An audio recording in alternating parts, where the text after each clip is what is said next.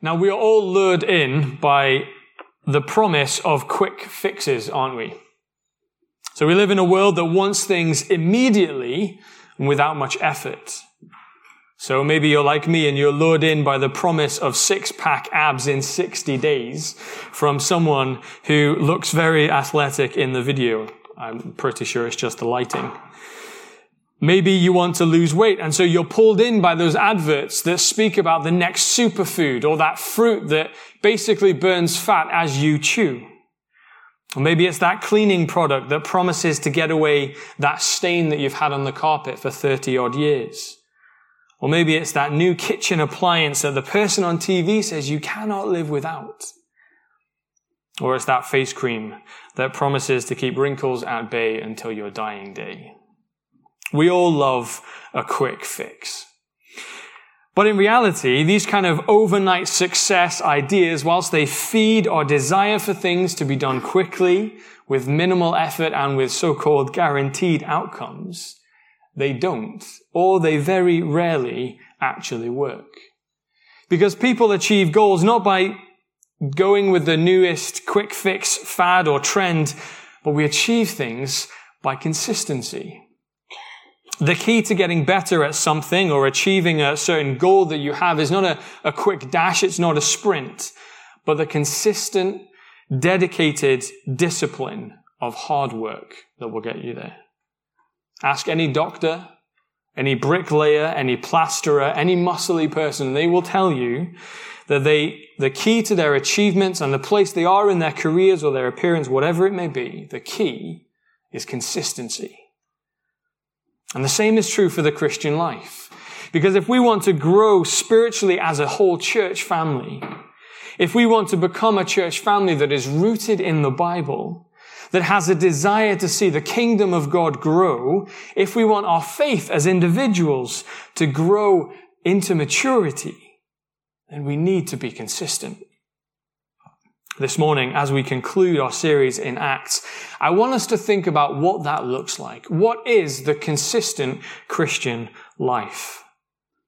In our short passage for today, we see 3 things that make up a consistent Christian life. And all of these things have come up in the book of Acts before, but now we see them all in one place. And so this morning we sit with Paul, who is still a prisoner, and we can learn that even now, right at the end, he has remained consistent in his walk with Jesus.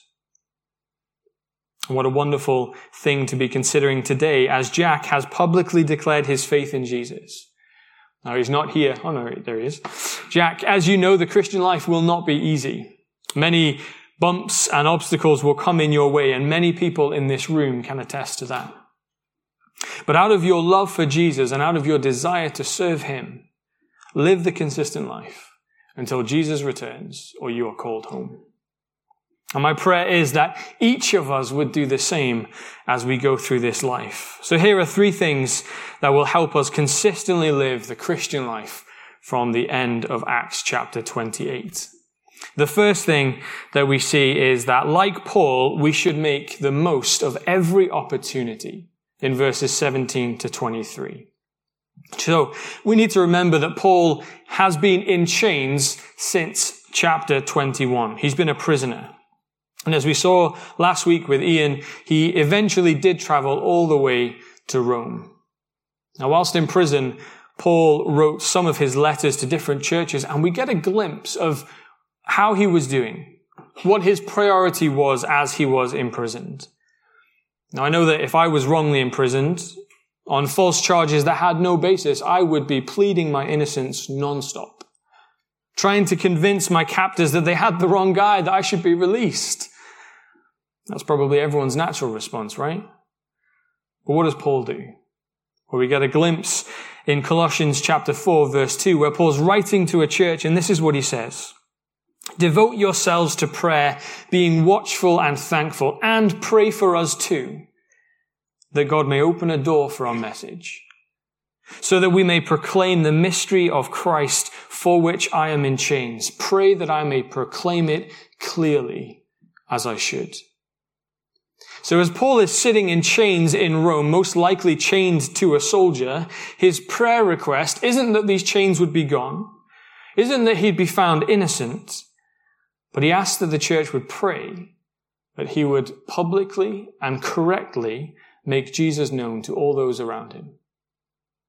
Paul is living consistently, whether in chains or a free man. He always made the most of every opportunity to share Jesus. And he does the same in Acts chapter 28. Look at verse 17 with me that we read earlier. 3 days later, he, that's Paul, called together the local Jewish leaders. So not only was Paul under house arrest, as verse 16 says, which would probably mean a rotation of gods who were quite literally a captive audience to the message of Jesus.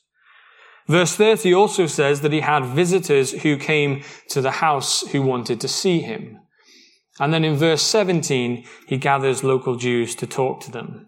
So even in Rome, where he is in chains on false accusations from some Jews, even here he's trying to reach them with the message of Jesus.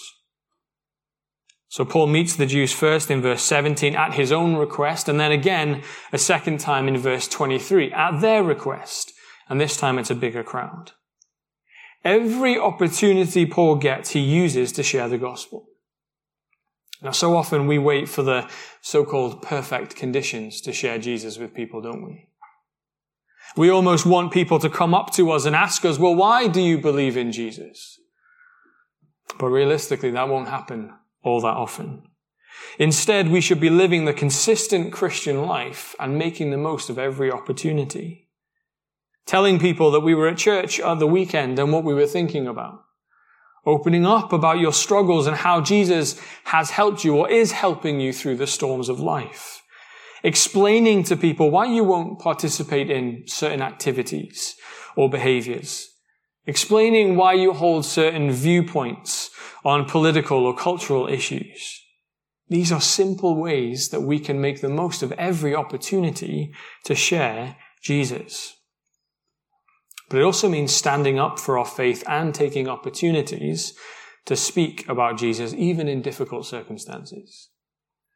In verse 22, the Jews say that they hear people everywhere talking against this sect, meaning Christianity. And yet Paul continues to speak, as verse 31 says, with boldness and without hindrance. Now, we've seen that before. Remember in Acts chapter 21, after a big crowd started trying to beat Paul to death, what did he do?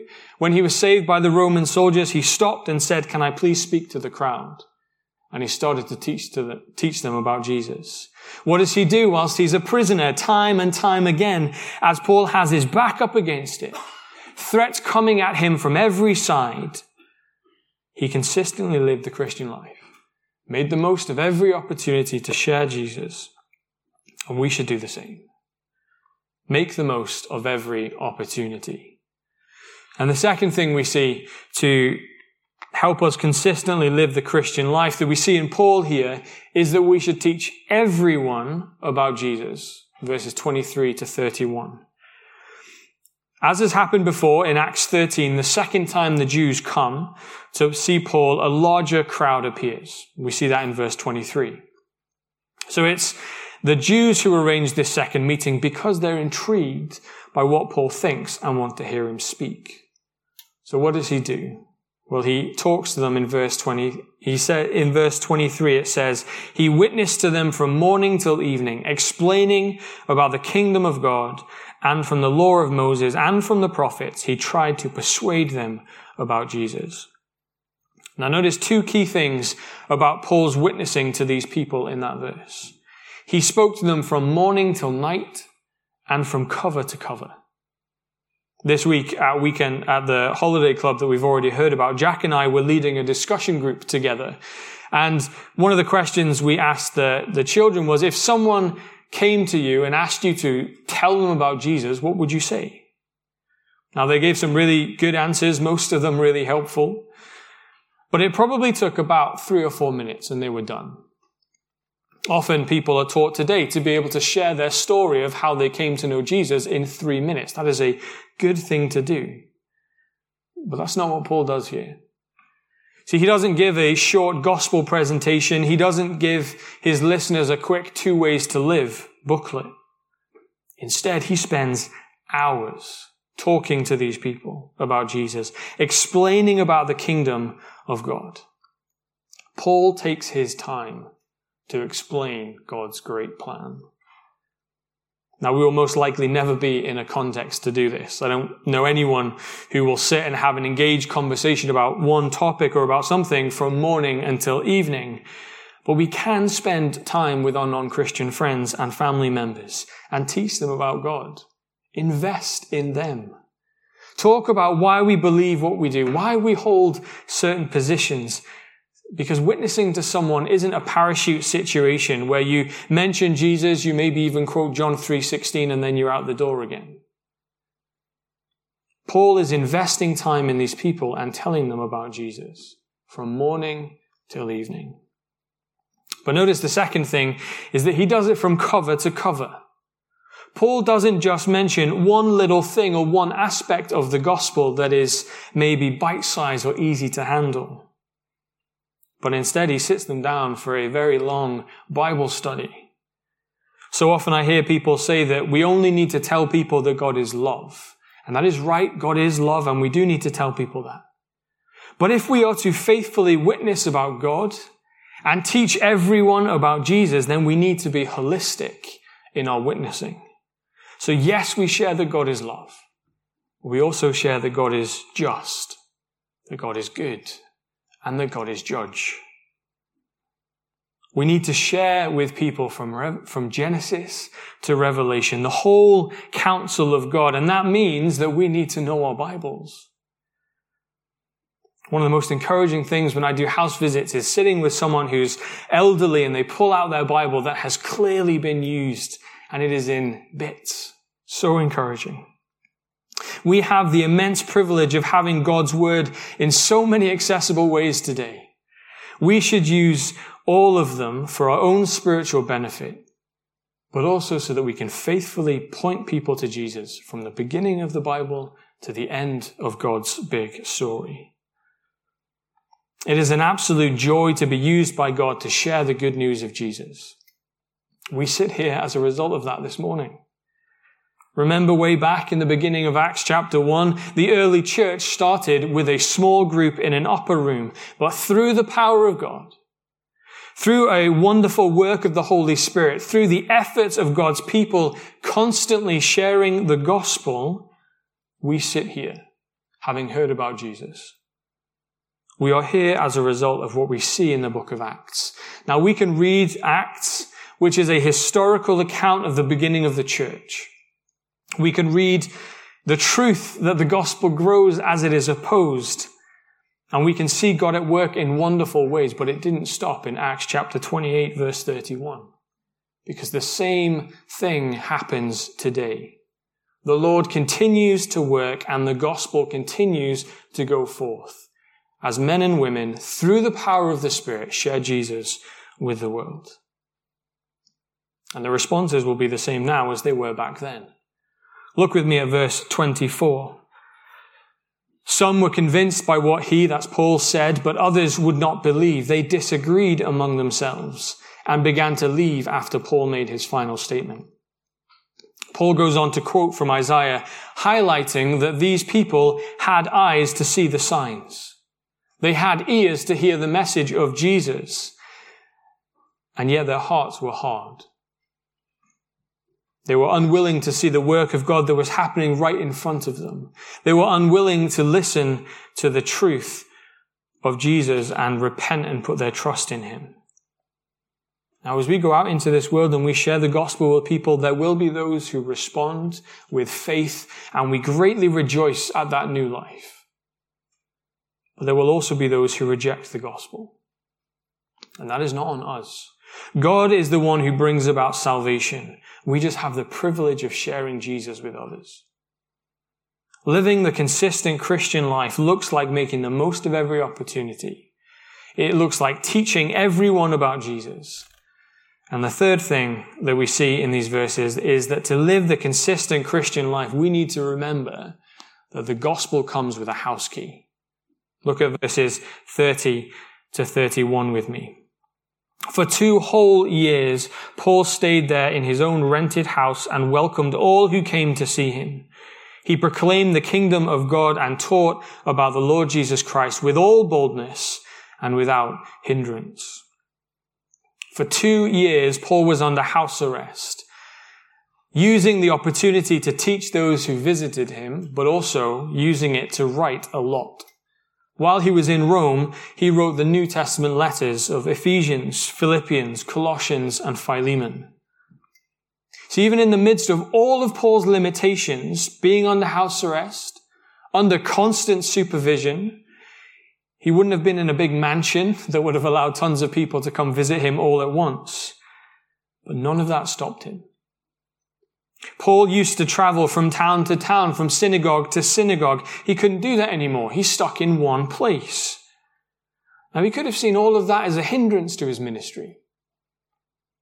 He could have given up. He could have retreated into isolation, thrown down his tools. But instead, he embraced it and used the circumstances that he was in to continue to share Jesus through hospitality for 2 years.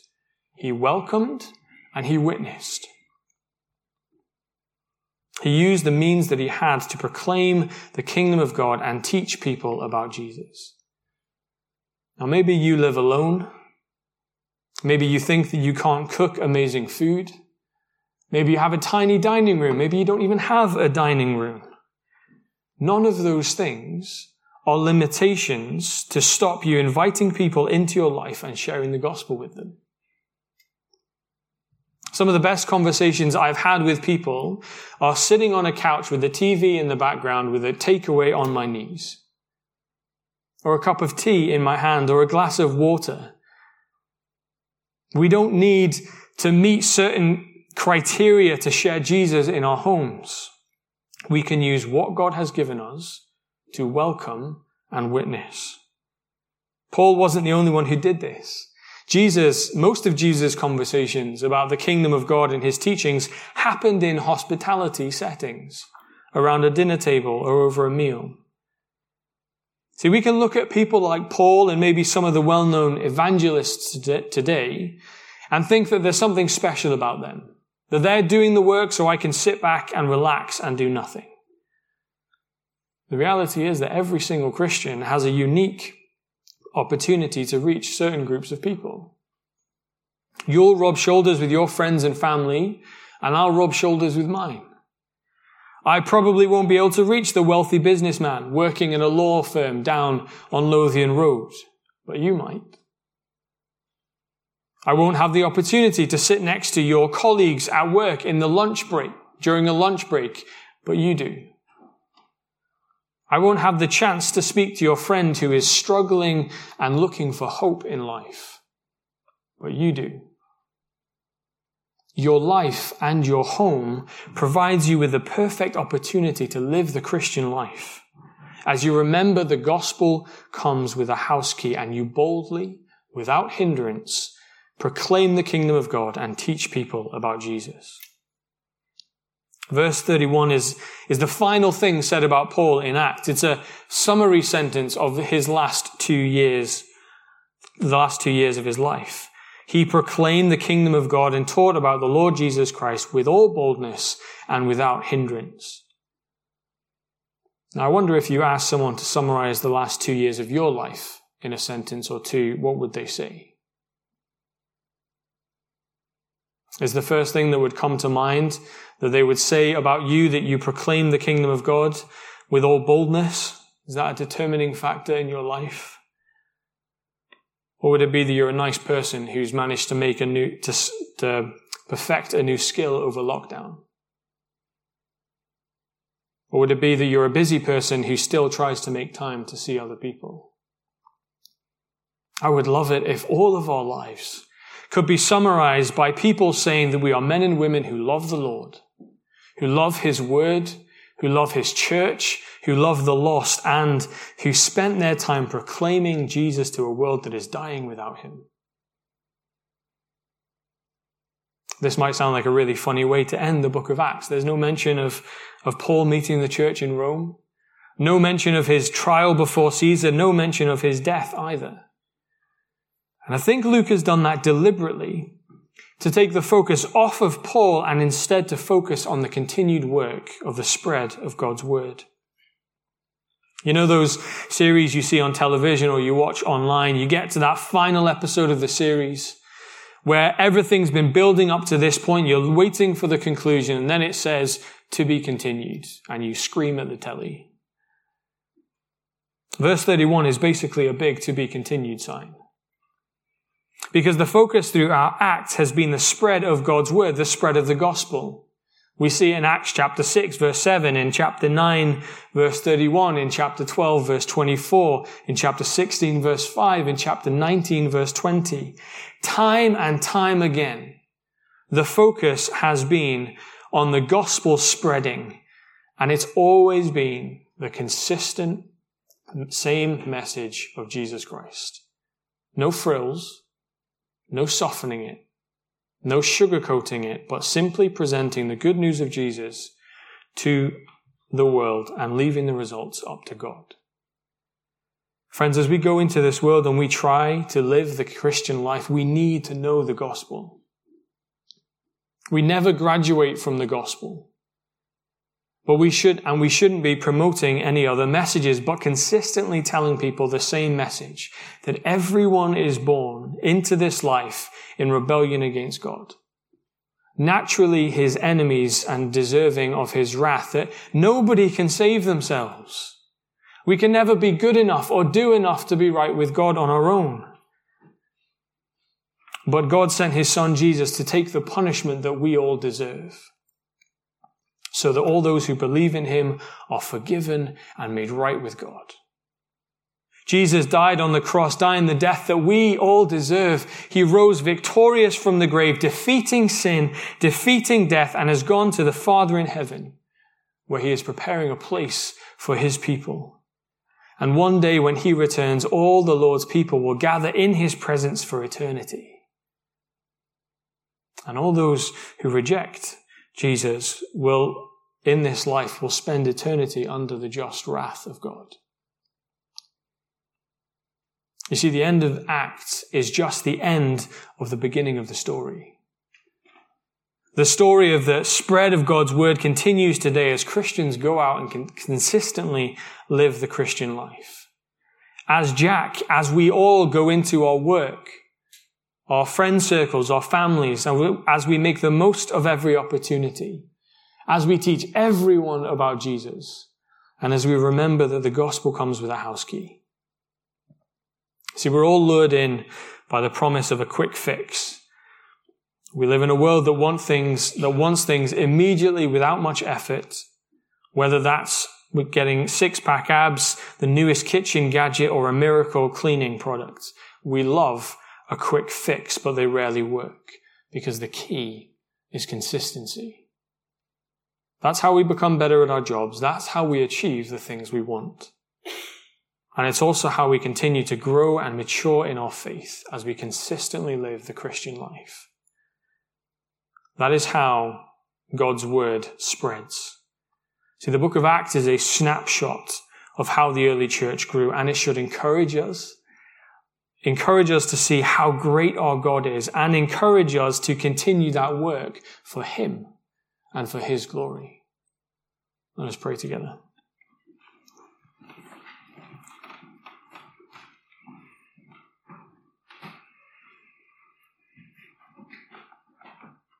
Heavenly Father, we thank you for the immense privilege it is to be your witnesses in this world. Father, we thank you for the book of Acts and all the things we've been learning over the months that we've been in this series. But Lord, we pray that by your Spirit you would enable us to remember everything that we learn.